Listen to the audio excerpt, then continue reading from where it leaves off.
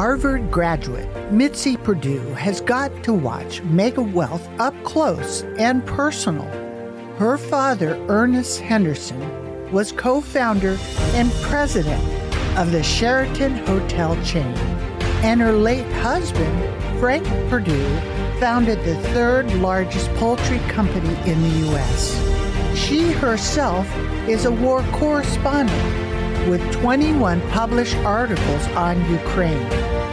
She'll be returning to Ukraine in July to attend and write about landmine clearing school. Mitzi provides unique insights on success and also the war in Ukraine.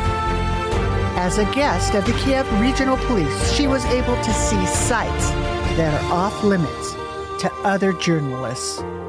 Please welcome Mitzi Perdue.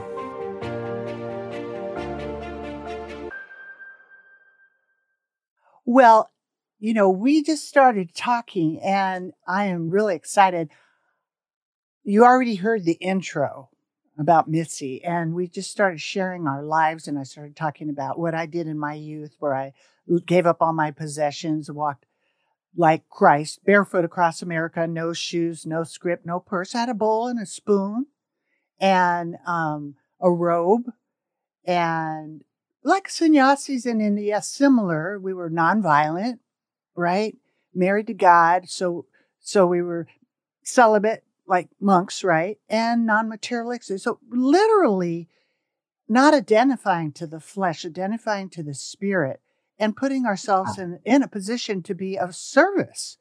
And we'd literally, because we were living nomadically, we lived split up in twos and threes, like similar to the disciples 2,000 years ago.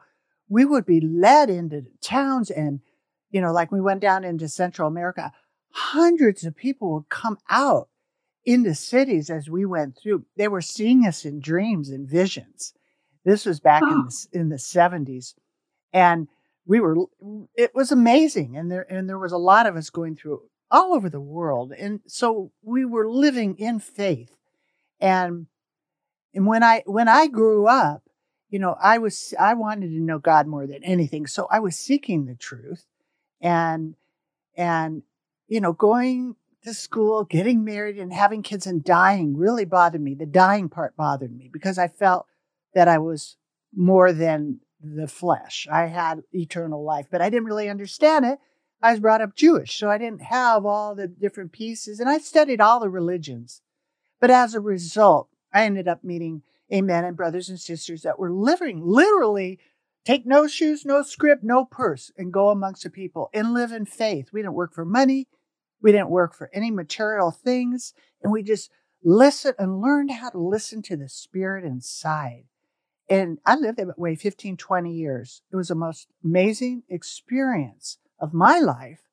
And so when I came back from my mountaintop experience and came back into the world, I ended up as a paralegal helping people with living trusts. So I came in the money world from a different angle. Right, Mitzi. And I really resonated with you because of your heart of giving. And you'll appreciate this because when I started, I wasn't thinking about making money. I was thinking about how can I get these living trusts to everybody because they needed them. They'd been around since the Middle Ages. Nobody knew about them. And the attorney I worked for was charging $5,000 to a widow that didn't have any money. That really bothered me. So I did it, right? Mitzi, $199 back then. The attorneys were so mad at me, because it broke it. It broke it. So I'm not bragging. I give glory to God. But I was one of the first people in Southern California to do a workshop that wasn't an attorney.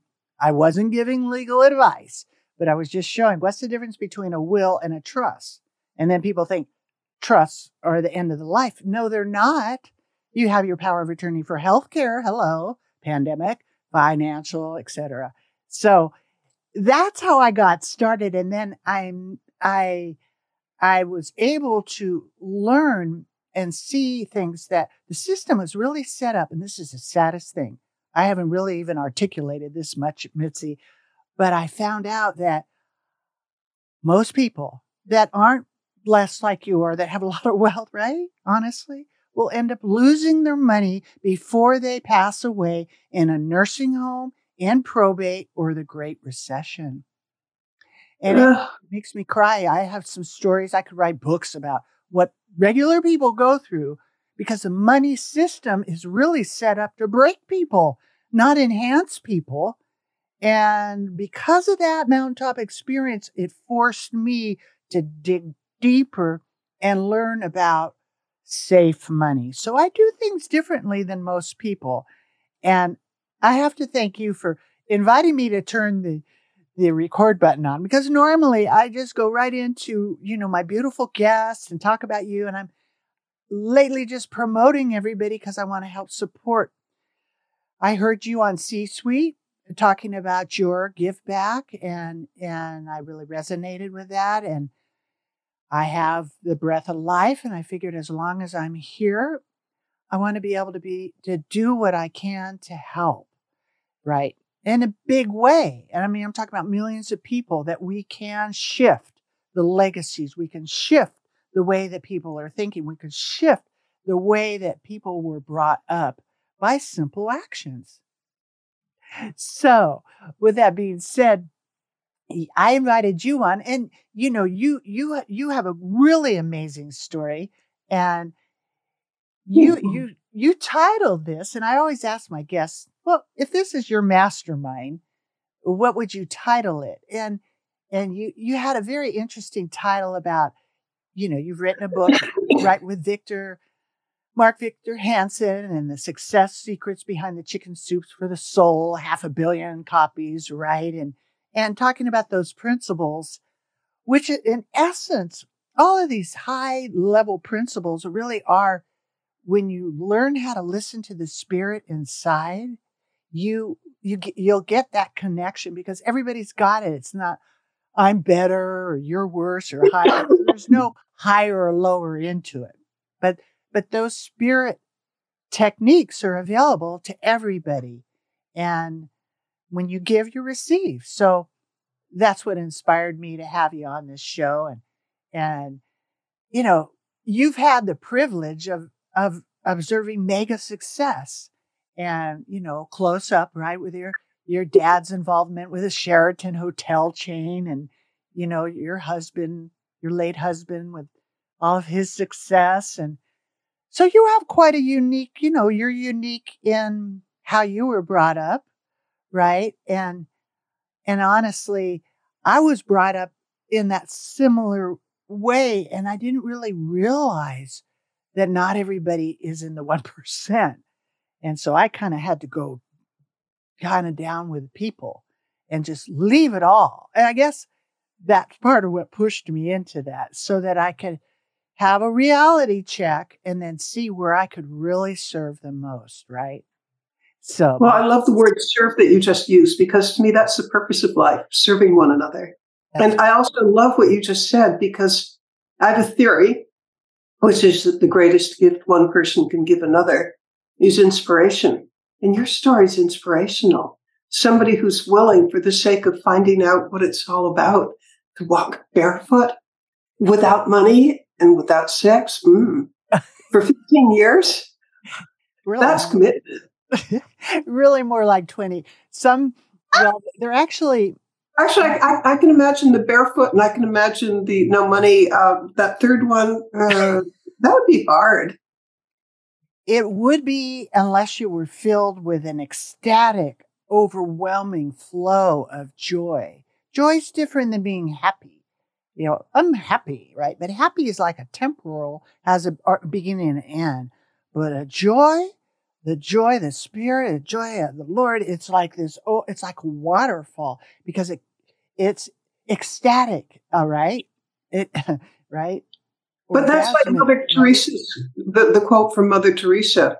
Mother Teresa, probably most people know most of this, but her vow of poverty meant that she only owned 4 physical items, things that you could touch. Right. And 3 of those were cotton saris. And by the way, they were the saris that were made by lepers. So these weren't like, I don't know, Givenchy saris. No, they were woven by lepers. and the sandals on her feet. So 4 physical possessions, 3 saris. I guess you could count the shoes as 2. Maybe she had 5. But in any case, she also had a vow of poverty, a vow of celibacy and obedience. With all those, what to most of us would seem like sacrifices, she described her life as, quote, a feast of unending joy. Exactly. And she also used to say, the more that you can push aside selfishness and kind of want, the more room there is for the Spirit to fill your soul. Yes, that's exactly what happened. And I was filled with that where there was no desire. I mean, I didn't have the desire for sex. Doesn't mean that I didn't have it. I haven't had it or didn't have it. But at that time when I was living that life, it was removed.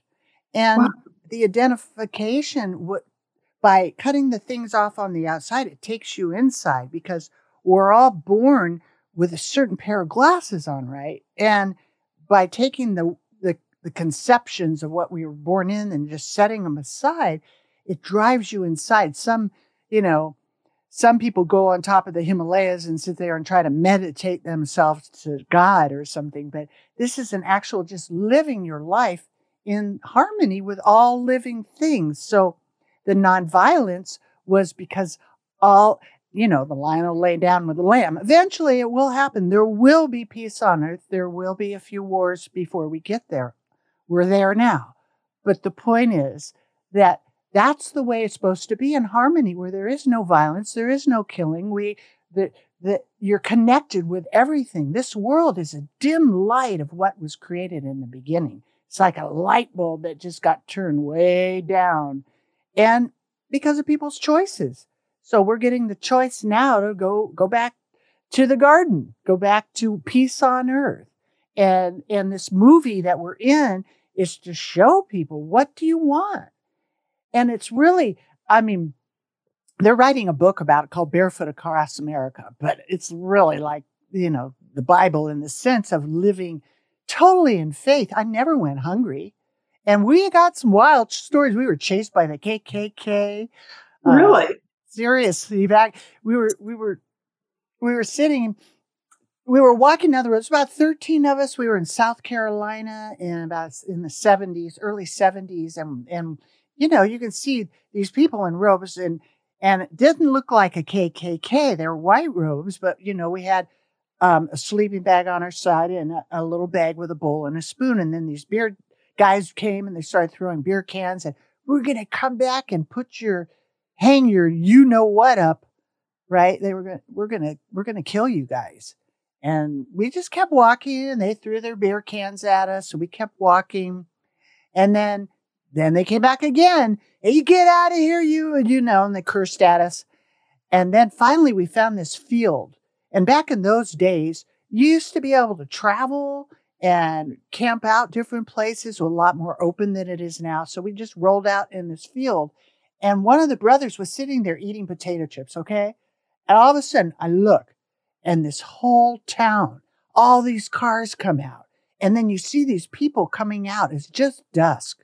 And you can see all these cars, and they're coming out with shotguns, nooses. Why were you so threatening to them? Why is the light threatening to darkness? It really is the same in the world. And if you push against the powers that be, you will become outcast. Look what's happening in the political world. If you don't agree with this side, then this side's going to shut you down. And that's what happens, right? Yeah. And the darkness doesn't like the light. And the light is taking over. Sorry, that's the way it is. That's just it. But there's a lot of darkness that people are walking through to get to that place because you get to make your own decision. It isn't done for you. You do it by listening to and obeying the right voice, right? And going with the right flow, because there's 2 flows going on right now. Anyway, to make a long story short, this is supposed to be about your story, but anyway, to make a long story short, all of a sudden this guy's coming out. He's got these flashlights and they're walking and he's coming towards us And maybe he's 100 feet from where we are. He shines the flashlight, and I'm on the ground. I'm flat on my face, and my heart is in my throat. I was like, I'm so scared. It wasn't like I was all enlightened. Right? And the guy shining the flashlight on the brother is sitting up there, sees him, right? The flashlight is right on us, and we are blanked out. They did not see us. They went away. Bye-bye. And so the next morning we walked up. All the people left. Oh, thank God we were saved.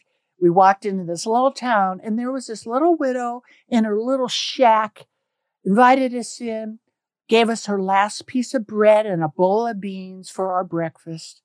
And we talked about God. And it was like so beautiful. The simple people that, right? And that's our arc there, because those are the people we're supposed to take care of each other. And some of us are more blessed, or some of us have different things, and we can work together on this. If we unite, we can work together on this. And so that's why I had you on the show, because your heart, you're not trying to prove yourself. I could sense that, you have a great resume of all the things and who you are, and right. But I felt the legitimacy of what you're doing. You're going to Ukraine and learning about mines, right? Walking on how to tell me about that. What's going on with that? What is that? Okay. Next month will be my third trip to Ukraine. Give me a second to sip some coffee, Ashley. Sure, absolutely. Yes. It will be my third trip to Ukraine as a war correspondent. And I have a unique view from other journalists, because I was invited to begin with, and I keep going back to the Ukrainian police. And that's, lots of journalists, lots of war correspondents, they're on the battlefront, or maybe they're talking with NGOs. But I found what the police are doing is particularly interesting. And it enabled me to break some stories that I'm really proud of. They've told me that up to now, that I'm the only journalist who just really focused on what the role the police play in the war. And this isn't widely known, but Russia has invaded 8 other countries since 1992. There's only been 4 years when they haven't been at war with one of their neighbors. It's a bellicose country, and they have a playbook. Whenever they invade a country, one of the first things they do is they open the prisons, and then they destroy the police stations. They bomb the police stations. They destroy the communications. They steal or destroy the cars, and they hunt down and kill the policemen. Now, you might wonder, why would they do this? And they do it because it's an effort to demoralize people. It magnifies your sense of security and safety is just ripped away when A, your country's being invaded, and B, there's nobody you can call when somebody is looting your store.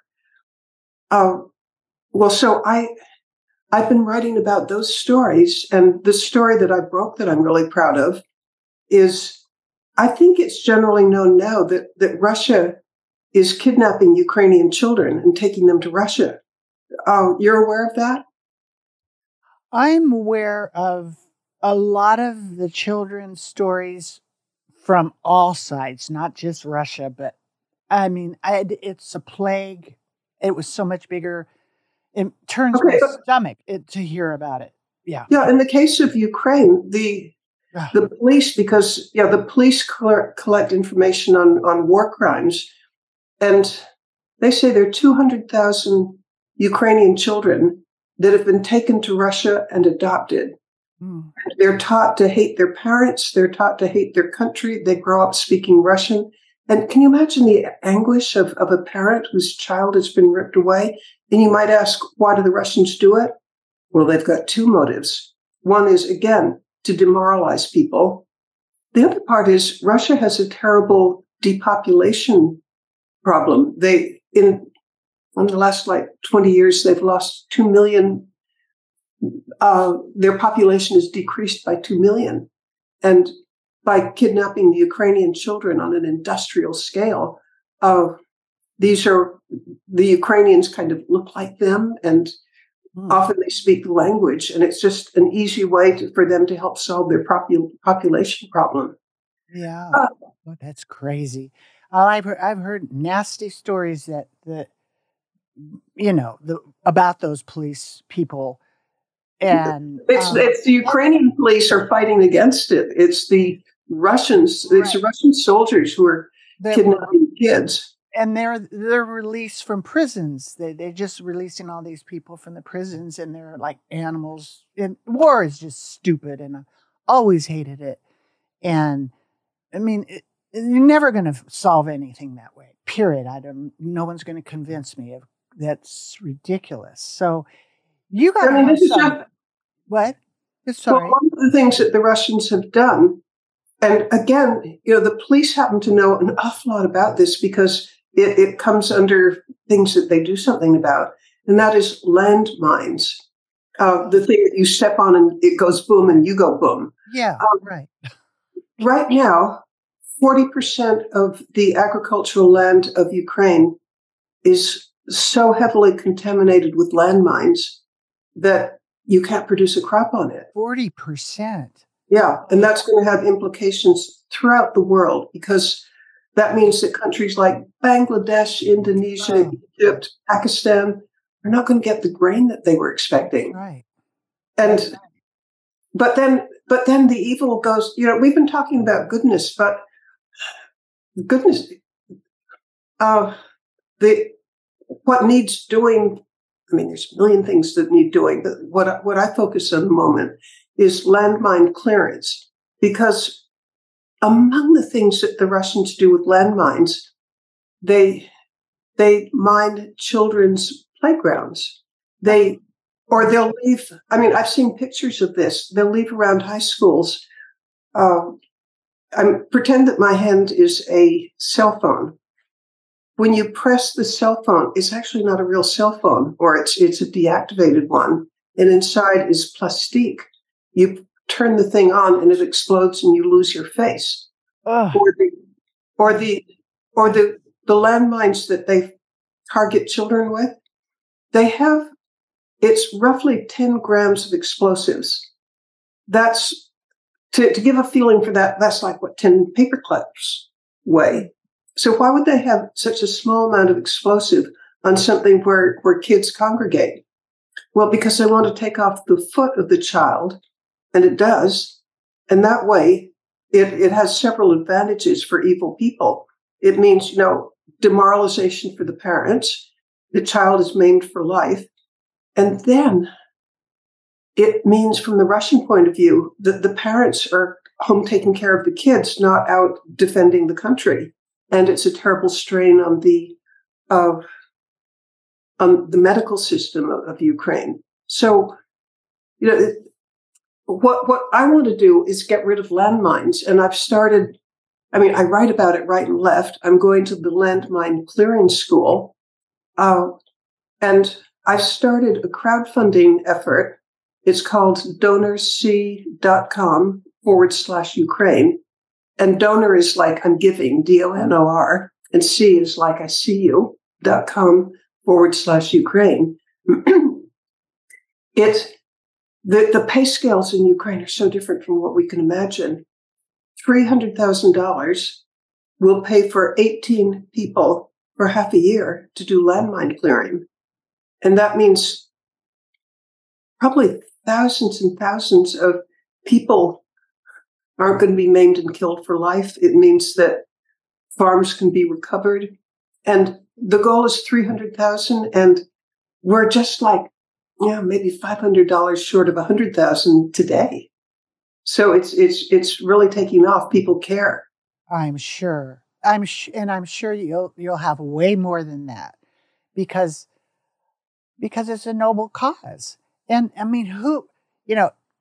who can think like? Imagine that somebody can even think into doing those evil things.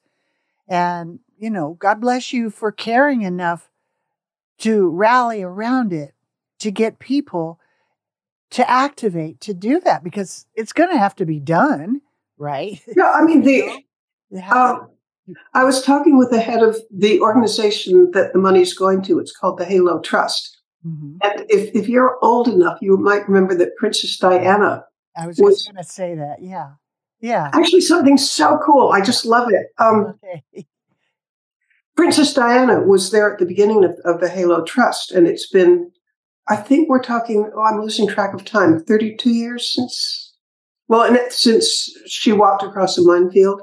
Yeah. Um, Netflix is going to come cover this, and we're going to recreate Princess Diana's crossing a minefield. Does that sound interesting? That sounds very cool. And that is awesome. Well, congratulations on that, because that'll definitely bring some heart in people that have some. There you go. There's that conscious giving council we talked about, right? That money is just sitting there. It'll be gone real soon, the way they're handling it, meaning use it to do good, to help people. That's Yeah, fabulous.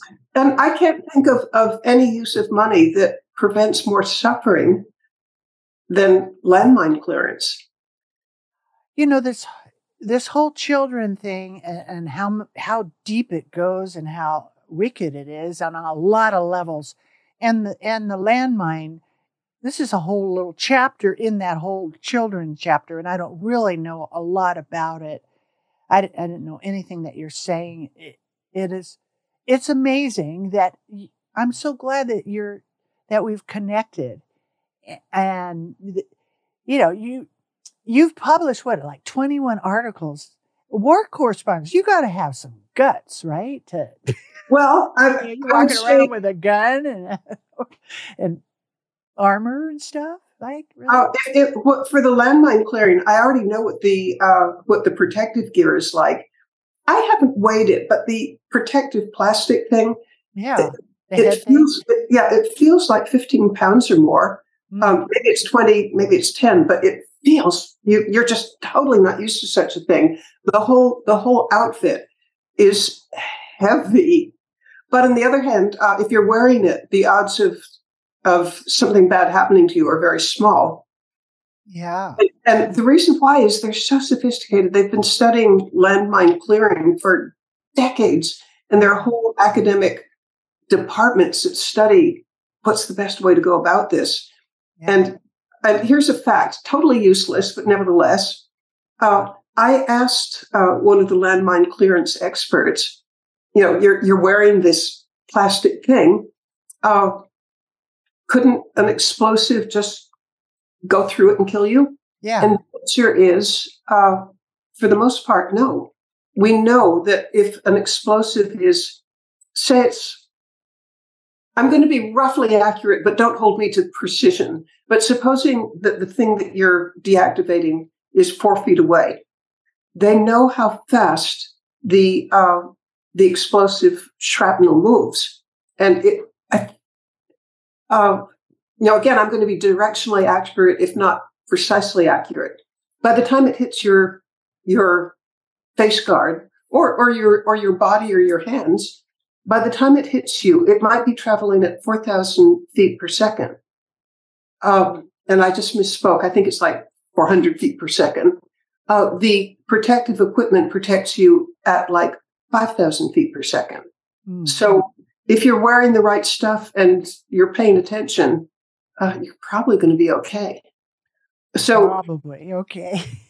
well, I'm told that landmine clearing people do get killed, but the most common reason for them to get killed is they stop paying attention. That if you're really paying attention, and you can't let your mind wander about what's for dinner or something. Right. Well, for those of you that are listening on the podcast, you look at Mitzi and you're very petite, right? You're a very delicate woman, and to see you we'll have to have you back, and we'll have to have some show and tell of what you look like, and with all of that on, and some live pictures of what you're doing there, so we can help get the word out. But but you're so cute and you're so delicate. So to see this big, thing on you.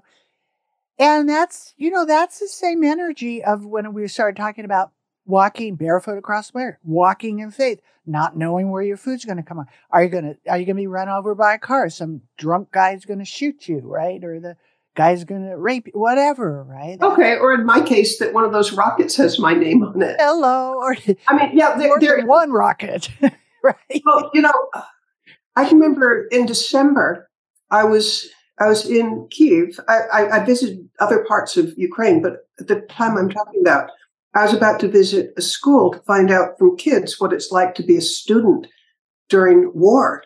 Yeah. And there was a policewoman who was accompanying me. She was driving. I don't want to drive in Ukraine traffic.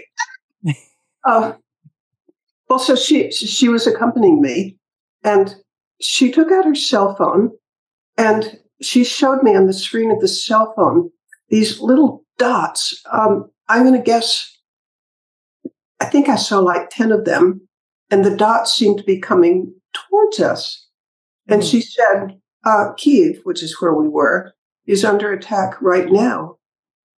This app shows where they came from and where they're heading. And by the way, we can't cross any bridges to get to the school because the bridges are all closed because the police know that the Russians target bridges, and you don't want somebody on a bridge when it's about to explode. Right. Well, so anyway, so there I am sitting in the car listening to this and watching this. And then she says, they've gone over our heads. They're not going to get us. But it's a real interesting experience to know that you're in a city that's under rocket attack. I would think so. And I mean, and my first night was spent in a bomb shelter. Welcome to Kyiv. Right. Yeah. And there was one night, I'm not entirely sure how this happened, but it did. I don't know if I didn't hear the sirens or what, but I wake up in the middle of this night to this enormous, I've tried to think whether I describe it as a thud or a thump. I learned the next day that it was a rocket that had been shot down. So the rocket, it didn't explode, but it hit the ground close enough to where I was so that I could hear it. Mm. And whether it was a thud or a thump, I don't know, but it's very clear that I heard something that you don't normally hear. Whoa, you're a brave soul there, really. But you know what? What if it's the same faith that enabled you to walk barefoot for years? Because my view is it comes from Mother Teresa. The good that we can do, we must do. Well, I'm a writer, and I've had 40 years of telling stories, and I feel called and honored to write these stories. I'm really glad we got to meet. It's almost like we're sort of in parallel universes. Right? Yeah, I think we have the same motives, and my view is, well, it's my view, but I don't want to get my identity by buying expensive clothes or living in a McMansion. I live in a fairly middle class apartment building in a fairly middle class area of Maryland, maybe lower middle class, and I want to get my identity through service, not through spending. That's thrilling to me because, when people hear your bio, which is at the beginning of the show, and I make that up special for you. And we just went into this show talking, but I mean, you have quite a resume, and you could live on the wealth and never do anything. And that to me is a testament of where your heart's at, because you've been there, you have that, and that's not that. That's not the success that we have in common is the giving, and knowing that you had a calling. You're a writer. You're in Ukraine during a war. You're walking on mines. You're doing this whole thing. because that's where you're being led. And it doesn't make sense to anybody else around. Everybody might think you're crazy. Well, actually, that's true. Right? You know, and you might not be popular with the whatever group that has a lot of money. Well, I've wondered if I even dare confess something, which I will confess right now. Okay. I have a lot of close friends in New York City. I adore them. We've known each other for years. But they're very apt to buy designer clothes. Right. This costs thousands. Right. For a long time, that doesn't do anything for me. I don't want to get my identity through what I put on my back. Exactly. Actually, I would like to be well dressed, but I just don't want to spend a lot on it. And Right. here's the part that I've been wondering whether to confess. Okay. Okay, for years I would get clothes on Amazon. There's some really, like what I'm wearing right now. Mhm. I bet it's $40. I'm very happy with it. Yeah. Stylish, feels good, comfortable. Right. Yeah. Instead of 4,000, I have friends who spend 4,000. But recently, there's a thrift shop in the local Catholic church, St. Francis, and I bring them things. I weed my closet or things that other people might buy that I no longer need. Right. And then just recently, I tried on some jeans that were $2. They fit gloriously. They were already broken in. Why should I spend I don't know, $50 for jeans when these $2 jeans just seem great? So Mitzi Perdue, heiress to the Sheraton chain, widow of Frank Perdue, occasionally will wear thrift stuff. And I also fly economy. And I suspect that some people hearing this will say, "Oh, is she ever eccentric?" But my view is, I would, by going like economy to my next trip, I always go economy. But first class is 10,000. Economy is like 1,200. Mm-hmm. All that extra money I can spend on mind clearing. That's exactly, that's what we have in common because,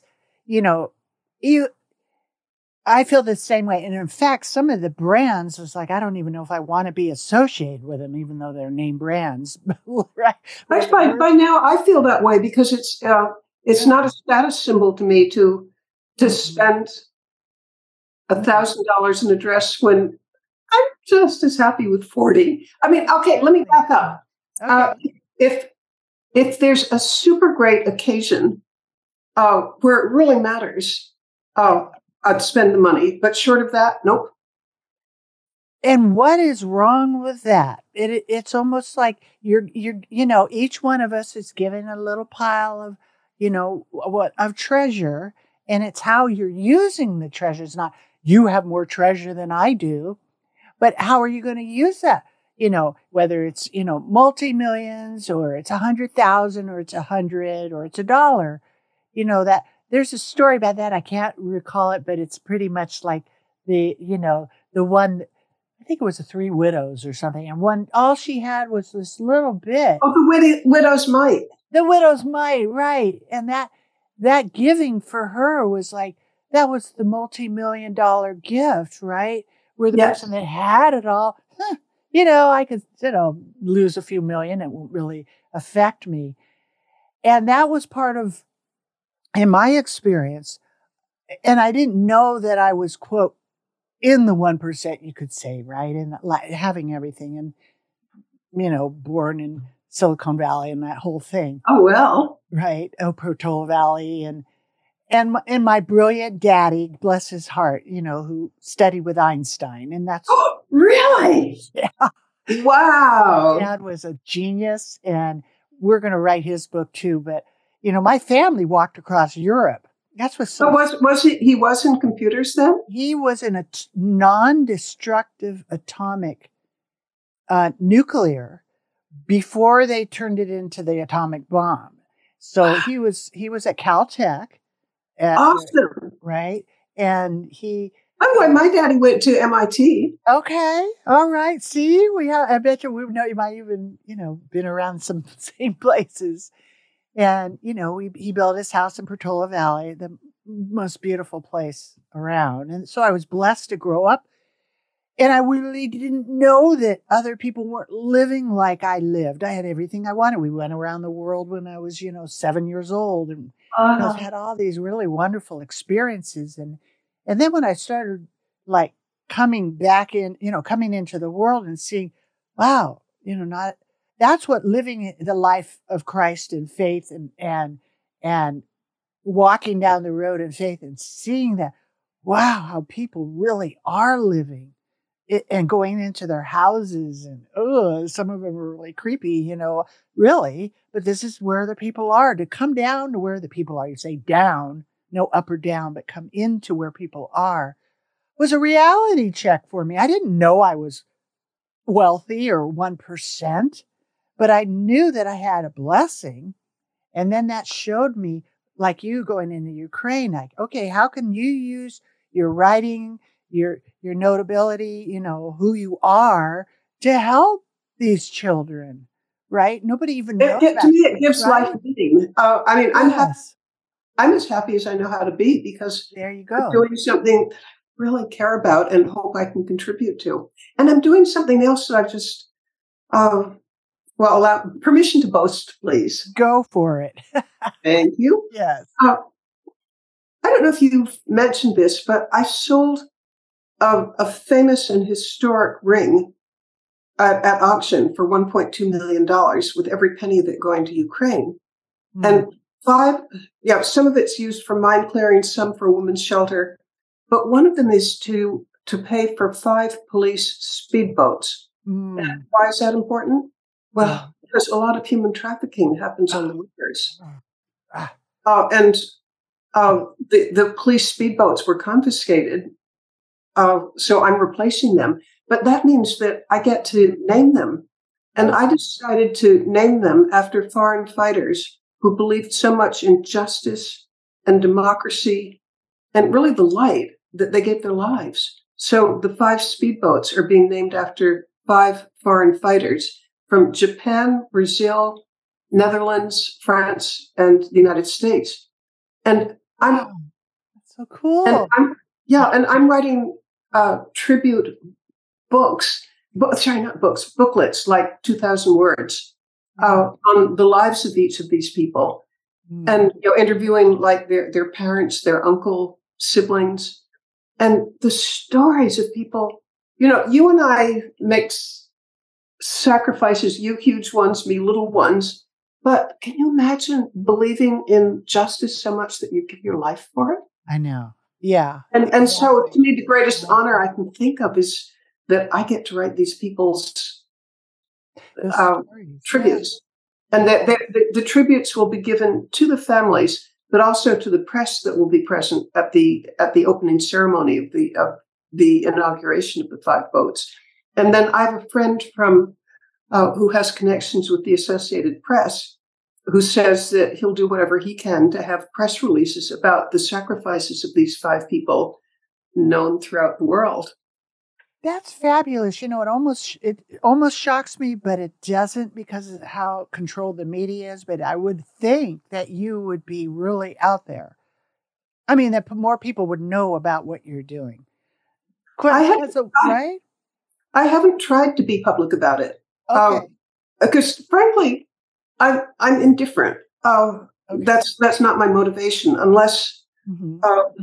to the extent that it might encourage other people to do something similar. I'm okay with publicity, but it's not a great big turn on. You're not trying, because most people in the world are trying to be successful or trying to be, I'm a giver, or I'm helpful, or right. But as a matter of fact, I can think of somebody who's in the press an awful lot, who I think my personal opinion is that this woman, and to some extent her husband, are great big fakes because they try to get all the publicity for being humanitarian. But what have they done? Yeah. What have they really contributed? Right. I bet we know a few who of I'm those. talking about. I know who you're talking about. Should I be specific, or will everybody get it? I don't think everybody will get it. It's totally up to you. I don't really get political in this thing, but you're welcome to say whatever you want. Okay, I just should not name them. I think there's a few of them, so you can leave the names off because it is on YouTube. It's Okay, well, anybody who is in business to get accolades without delivering anything, I don't admire them a whole lot. Okay, well, I think there's a few of those in there. So, and I can think of a few husbands and wives that are like that. That are there's that. Yeah, but both. But actually, I will give a clue. It's a couple, and I actually follow them fairly closely because I want an example of what not to do. Right, and that's what this is about: is to have the conversation, to show, utmost faith, because it does take faith, right, for you to go out there. It does. Well, I think I have perfect faith as far as my life, because if the good Lord wants me, I'm ready. Although I definitely prefer that it would be 20 years from now. There you go. We're going to live to 120 in good health. That would work. As long as we have our assignment, and it's sure a lot to do, but it really does a lot. It really goes a lot faster when like-minded people connect. And I think that's what's happening. I do think the world is, we're in Revelations, and it's, one system is shakening and it's awakening for people to decide who they want to help, if they want, good, and the war between good and evil. But as that one thing shakes away, I do think there will be peace on earth and heaven on earth. How can you say that? That's what I believe. And so on that way, we're in a journey of ultimate faith, and we have an assignment, and I just trust that I'm going to meet this perfect person that'll be the next part, that'll bring in the next part, because it isn't like there's some goal other than using the gift as much as we can to help others. And your gift of writing already puts you in that position, and finding out things that a lot of people don't know about. And will benefit from knowing. Right. And the Princess Diana and the Netflix will take you, I'm sure they take that whole conversation to another level. Hopefully. Okay, you know what? It occurs to me it occurs to me that I need to clarify the Princess Diana and the Halo Trust thing. It will be filmed by Netflix, and I will be there. But here's what I need to add to it to have the story be complete. Julia Hart is the star of the Netflix series My Unorthodox Life. And Julia Hart, she has an audience of 69 million people in 192 countries and 32 languages. Is that not nice? Well, there you go. Okay, well, I was telling her about going to Ukraine, and then I said, why don't you come? And she said, yes. And then she asked whoever her producer or whatever authority she goes to, can we have a film crew come to Ukraine and see the landmine clearance? And they said yes. And so, I'm not going to count on it until it actually happens, because there's so many things that could derail it. But the recreation of Diana walking through the landmine will be with Julia Hart, not with me. But it's still a recreation of Diana, and it will get a lot of publicity for a cause I care about. That's fabulous. Oh, I'm glad you clarified, but it really is you in a sense, right? Well, I think it wouldn't happen. It wouldn't have happened if I hadn't asked Julia, you want to do this? And I don't care whether it's her or me. In fact, I guess I prefer that it's her because she's popular and will be much more influential. So the cause is better served that it's her. And by the way, I heard a little piece of inside gossip, Trivial Pursuit kind of thing. But a lot of the world saw Diana walking through a minefield. Do you know that they had to do it twice? Because the first time the film wasn't quite right. Oh, dear. I thought that was such a cool story that, it's a little bit dangerous to walk through this thing. Yeah. She didn't. And then you have to go do it again. She didn't have all that protection on, right? She had some, but I don't think she had anything near what they have today. I want to see you in yours for sure. That is so exciting. Now, we've I don't quite know how you wanted to weave in because this is all just spontaneous, but your cool flow here. You're unveiling the success secrets, right? You were talking about chicken soup for the soul, right? Remember that? And I just wanted to get, why did you pick that title? What is it in that resonated with you? I'm sure you were one of the co-authors, right? Oh, here's the story. I Give me wrote, the story. oh, let's see, it came out about half a year ago. I wrote a biography of Mark Victor Hansen, who is a co-author of Chicken Soup for the Soul. So what I did was I wrote a biography of him, and in the process shared some of the principles that made Chicken Soup for the Soul a success. And here's how successful it was. That book is in the Guinness Book of World Records for selling more copies, or I guess copies, than any other nonfiction book ever. Half a What? billion. You're Half a kidding billion. me. That's amazing. Mitzi, you're just, Well, I mean, I'm writing about a guy who did it, but yeah, I do tell how he did it. And right. here's here's one of the things that really sets him apart. Success did not drop in his lap. He and his co-author Jack Canfield, Right. they had this idea for a book that would encourage people who are going through tough times, and have kind of a shining light of people who've gotten through tough times and moved on, or gotten past them. You know, a book that was uplifting and encouraging and spiritual. So they wrote this book, convinced that they had something that would really, I mean, I'm saying this, it's my words, not theirs, but Yeah. kind of boiling it down, that they had a book that was going to benefit humanity. And again, this is my words, not theirs, but I do think it boils down to that. So they really believed in their book. They went to several publishers, turned down. They hired a super expensive, important agent who would open doors, you would think, to the biggest publishing companies in the world. After like 3 or 4 months, the agent fired them because he said this book's a dud, it'll never sell. For I think it was 14 months, they did everything they could to find a publisher, and they were turned down 143 times. Right. The 144th time, it was a little no-name publisher who said, "Yeah, I kind of like these stories. I bet it could sell 20,000." Instead, it sold Right. 500 million copies. Right. You know, that would be a definitely, that's the story right there that we've been talking about. That's like the thread of the conversation. And He had faith and persistence. faith and persistence. And what's the title of the book that you wrote about? What I wrote was Mark Victor Hansen of Relentless. Relentless. And Mark Victor Hansen, he's a very spiritual guy. He gives away 10% of anything that he makes. Yeah. And he's very often, he speaks at churches. He gives his sermons all over the country. I was blessed to meet him and Jack Canfield in several different, when I was publishing my book.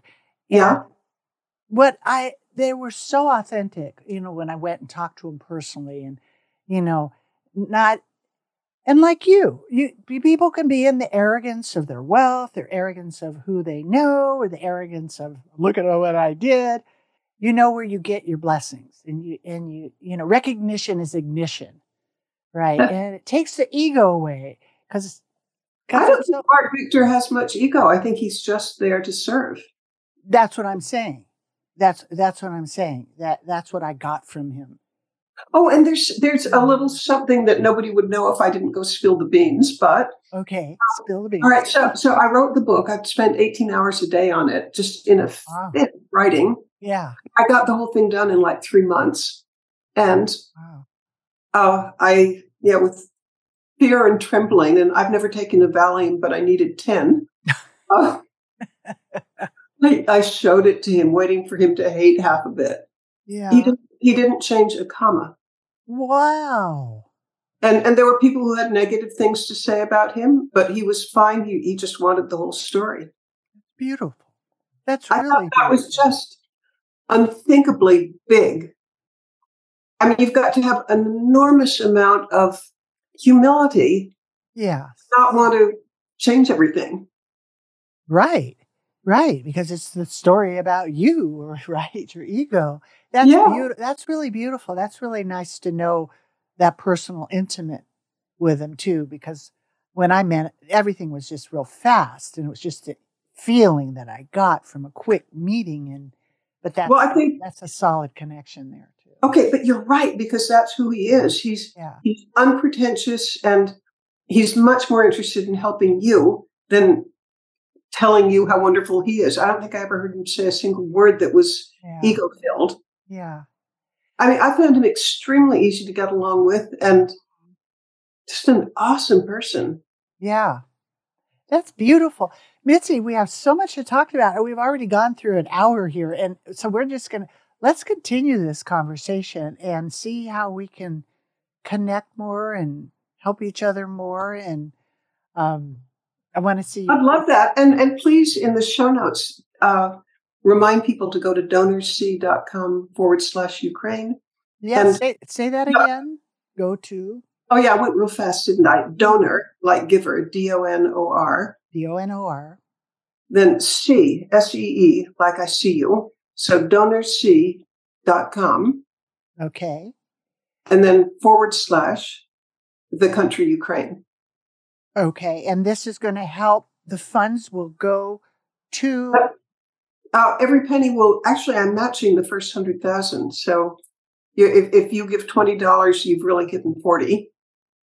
And that's going to help for the landmines and yeah, it will go to the Halo Trust, which the is Halo Trust. Okay. Yeah, it's the oldest and largest landmine clearance organization in the world, or charity in the world. Right. And the goal is to pay for 18, it's going to be women, 18 women who will be clearing landmines for half a year. It will pay for their salaries. That's fabulous. And I think we should do a little series on that. I just think it's such a beautiful, beautiful story. It needs, I'm sure you're documenting it and everything. Well, do you know what I'm doing? I decided, permission to boast again. Here goes. We've just been talking about humility and not having ego, and I'm blowing it, but here goes. No. Okay. Okay, here's how I'm spending a chunk of my time between now and when I leave for Ukraine again. I'm trying to learn videography as fast as I can. Perfect. I've got a good camera, and I'm learning about long shots and close shots and Dutch shots. Do you know what a Dutch shot is? No. It's when your camera is just at a slight angle, and you can't. It's terrible to overuse it. But supposing that I'm walking into a minefield, and you could just have a wide angle of the whole field, or an extreme close-up showing the landmine. Mm-hmm. But a Dutch shot is the camera is just slightly tilted, and that will tell you subconsciously, ooh, something's wrong. It's menacing. Yeah. And so I'm learning all these little tricks to try to be the best videographer of what I see. Fabulous. Because up to now I've been a writer. Right. But the world is more and more visual, and it seems to me in 2023 that that's a skill worth trying to get better. Yes, especially for what you're seeing, and that'll really make it go viral faster. Well, I hope so. Yes. So I definitely want to see all that for sure, be part of it. And people who make a donation, a $5 donation will get you this. But I wouldn't mind $100, whatever. Donorsee.com, DONORSEE.com. Everybody, make sure to give up your Starbucks today or whatever it is. Yeah. Throw some help the folks out here. And this is fabulous. Let me tell you what they'll get if they do. What? If they make even a $5 donation to donorsee.com /Ukraine.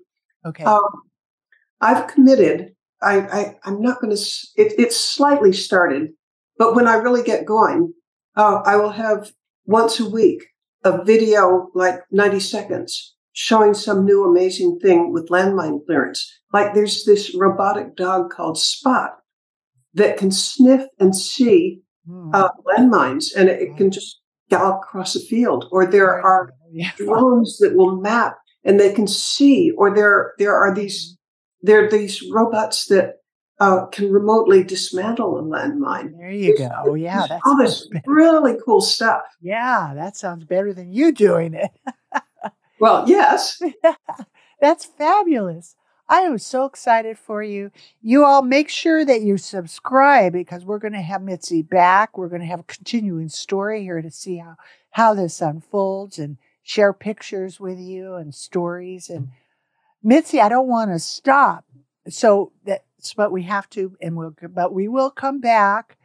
And any final notes you want to share with everybody? Yeah. You're a fabulous interviewer. I've really enjoyed this. Wow. Thank you. That's an honor. You made my day. See? That's it right there. Really. Well, again, make sure that you go and you say it because you say it much better. Donor C. Donor, like giver. Donor C, like I see you. DonorC.com/Ukraine. There you go. Perfect. And by the way, I'll see it because they list everybody who makes a donation unless you choose to be anonymous. But don't be anonymous and tell me that where you heard about it. And I'll write you back. Everybody who makes a donation, I write them a thank you letter. You're so sweet. Beautiful. Well, thank you so much for being here, Mitzi. It's a real honor. And we won't really say goodbye. We'll just pause till we meet again here. A deal. I've loved every second of it. Thank you. Thank you. There's so much to learn about healthy money. I hope today's discussion brings you one step closer to securing and protecting your future. So you can get started on the right foot, go to meetwithkrismiller.com and schedule your free financial fitness strategy session. Thank you for listening, and please subscribe to Money 911 so you don't miss our next episode, which includes health, wealth, and peace of mind.